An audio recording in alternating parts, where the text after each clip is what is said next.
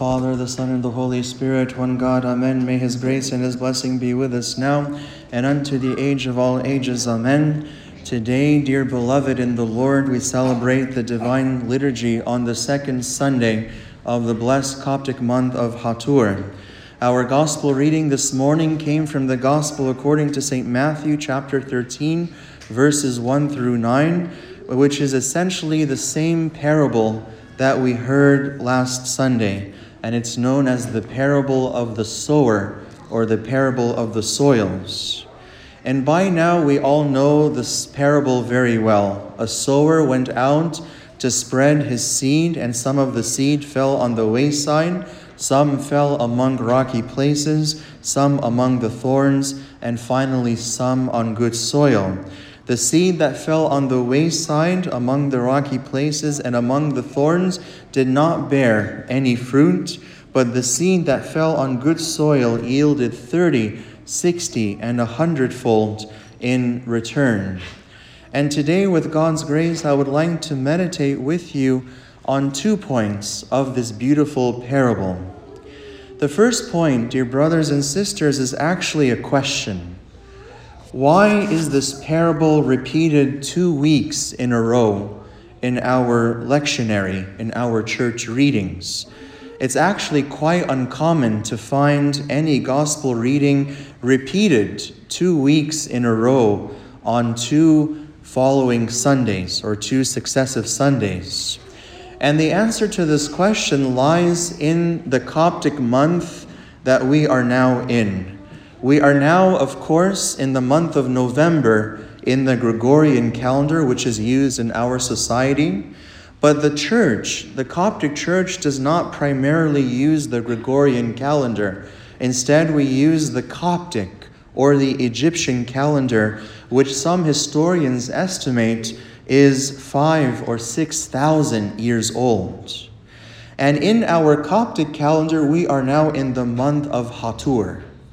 And the month of Hatur is significant because this is the month in which historically all of the farmers in Egypt sowed and planted their seeds, preparing for the harvest in the spring. So they would plant around this time all of the seeds, and then around springtime they would harvest the fruit that came forth from the seed.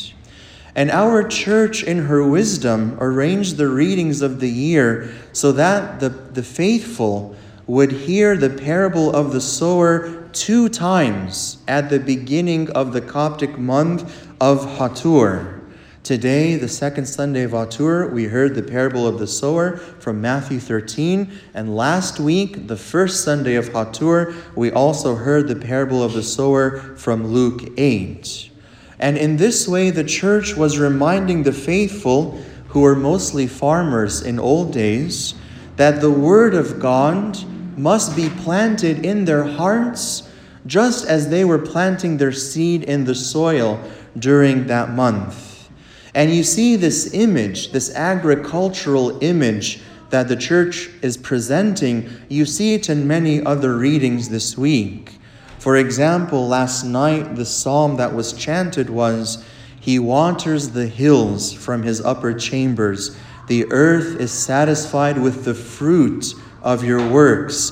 He causes the grass to grow for the cattle and vegetation for the service of man, that he may bring forth food from the earth." So here this psalm was chosen because of this beautiful agricultural image that God is producing grass and fruit from the earth for the service of man and beast.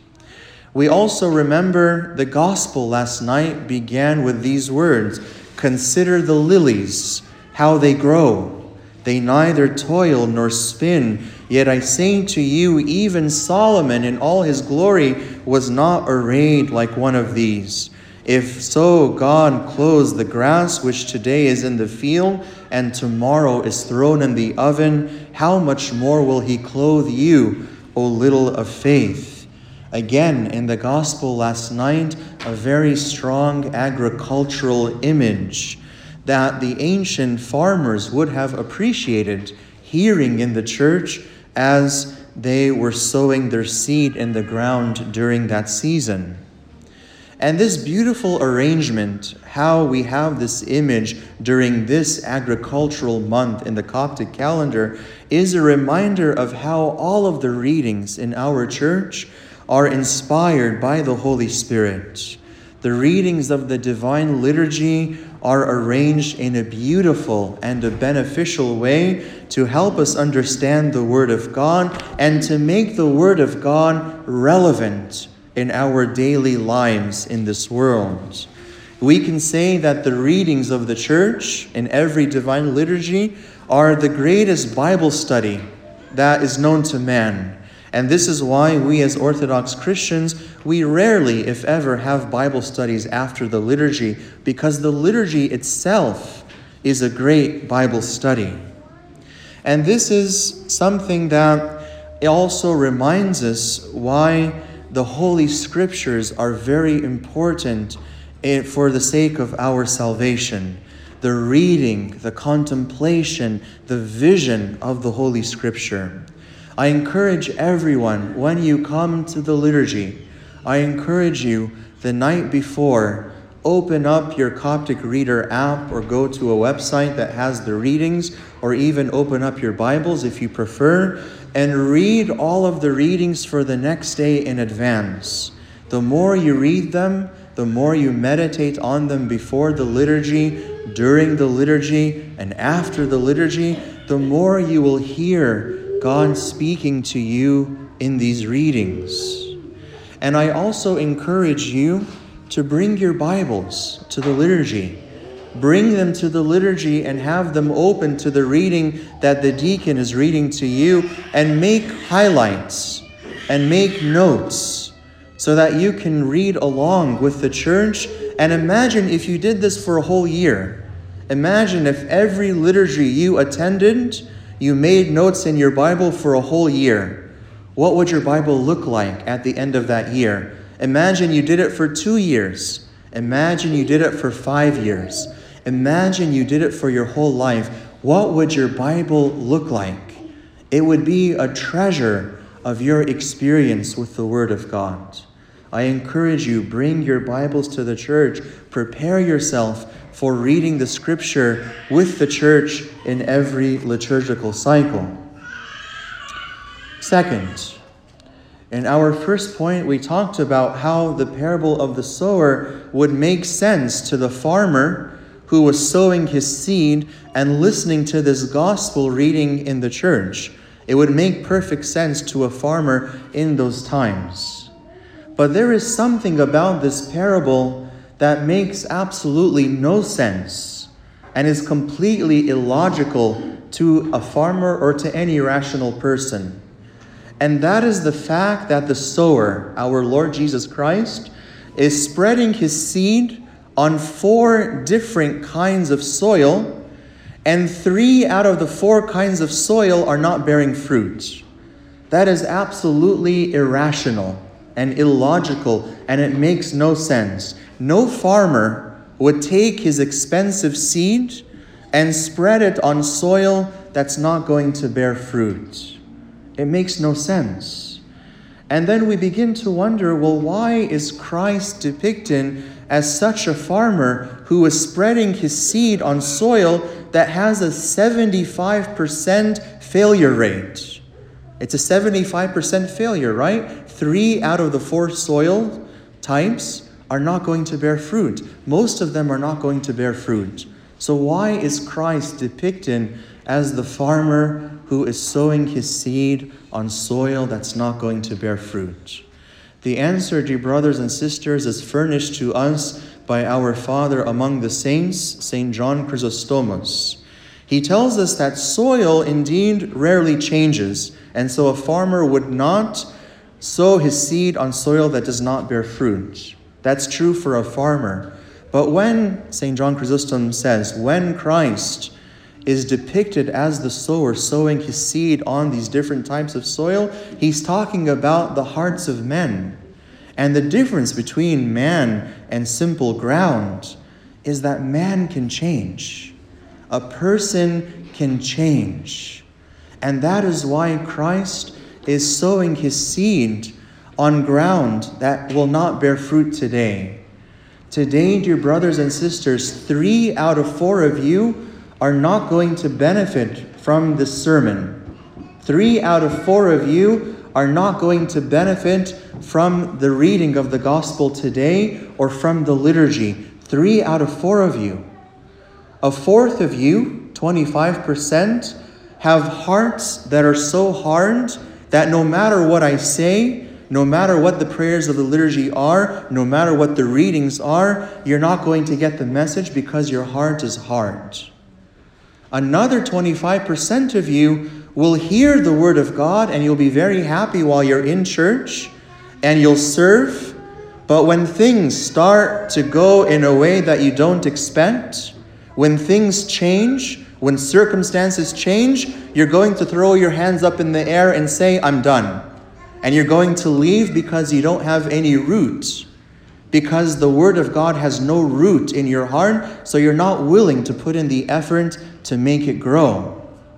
And another 25% of you will hear the word of God and you'll be very happy and you're going to do your best, but then you're going to go out into the world and all of a sudden the cares of the world and riches and wealth and material things are going to start to preoccupy your minds and your hearts, and whatever benefit you got from today, you're going to lose. But a quarter, another 25% of you is going to receive the sermon and the word of God with a good heart and benefit. But the point, dear brothers and sisters, is that even today, if you have a hard heart, maybe tomorrow your heart will change. Even today, if you're preoccupied with material things, you have the potential to change and become good soil. That is why our Lord is the farmer who sows his seed on 3 types of soil that today don't bear fruit, because Christ is patient and he's hoping that we're going to change. And this is the calling of our life, dear brothers and sisters. When we hear this parable 2 times in a row this month of Hatur, we are called to ask ourselves, what type of soil am I in this parable? Am I the soil that is hardened and the word of God cannot grow inside of me? Am I the soil that, receives the word but has very little root, and when things don't go my way, I'm done? Or am I the kind of soil that is preoccupied with the world? Or am I the type of soil that receives the word of God with a good and a noble heart? We have to self-examine.